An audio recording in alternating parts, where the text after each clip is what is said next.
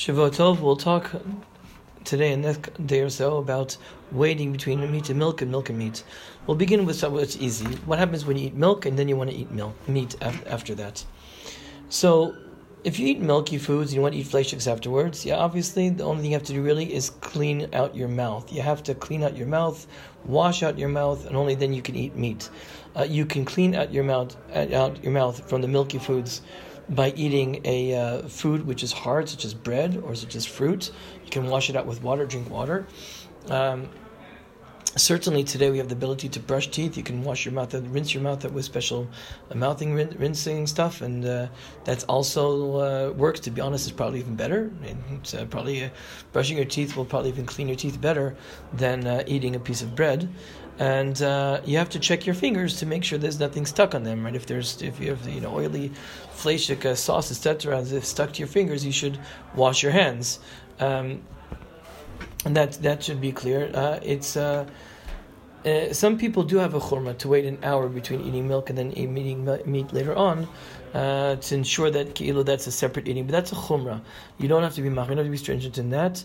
As we said, it's enough to clean your mouth out and check your hands, and then you can eat meat afterwards. If an hour has passed between milk and now you want to eat meat, then at that point in time you don't have to clean out your mouth and check your fingers, because the chances are that by that time, after an hour, the food has been dissolved, your fingers are clean, etc. If you want to switch over in the middle of a meal between milchiks to fleishiks, say on Shavuot, some people do that on Shavuot. You begin the meal with milchiks, then you move to fleishiks. So then, besides washing your mouth out and cleaning it out and cleaning out your mouth and checking your fingers to make sure that they're clean, you have to obviously remove the milchik foods from the tables, remove the milchik utensils from the tables, clean the tables, switch the tablecloth, etc., and then you serve the fleishiks.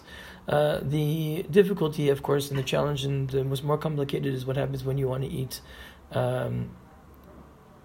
milk after meat, and now we have to wait. So, although we said that if you eat milk and you want to eat meat, it's enough to clean out your mouth, when it comes to the reverse situation, you've eaten meat and now you want to eat milk, rinsing your mouth out and cleaning your mouth out is not enough for several reasons. We'll talk about that in more at length tomorrow, but for now we'll just say, because the digestive process for the meat takes long, it could be that you're going to taste the meat together with the milk more easily, or in a more easy fashion. The meat is more tougher, it can get stuck between your teeth. It only takes it only releases the bits from your teeth later on. It takes a while time for the flavor to dissolve, etc. So you're going to have to do something else and wait between meat and then eating milk later on. The question is how much. The Gemara doesn't say how much you have to eat. You have to wait between eating fleishiks and then you want to eat milchiks. The Gemara doesn't say how much. Usually we just go the straight halacha, but here I guess we'll do the Gemara because it really explains a little bit the balagan. What the Gemara tells us in Masechet Chulin is Mar Ukva. Mar Ukva was one of the Amoraim, and he says about himself that he's like vinegar as opposed to wine, right? Wine is more chashuv than vinegar, and he's like vinegar compared to the son of wine. Why? His father was wine, he's vinegar. Why is his father wine? Because his father would wait 24 hours between eating meat and then milk, but he was only vinegar because he would only wait until the next meal. Now the question is, what did Mar Ukva mean when he said he would only wait to the next meal to eat milk? There's different opinions in the Rishonim. What does that mean? It could be that it means that you have to wait the amount of time between the two meals. Now, in those days, in the time of the Gemara, they ate 2 meals a day. Nowadays, we eat 3 meals a day. In those days, they ate 2 meals a day.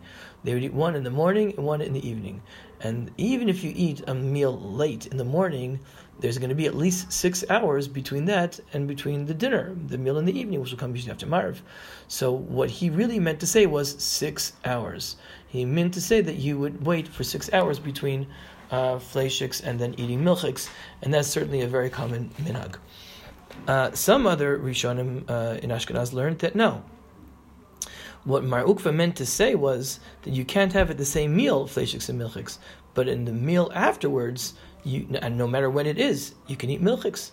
So, for instance, in theory, you can eat fleishiks, bench, clean the table, clean your mouth, and eat milchiks. Why? Because it's the next meal.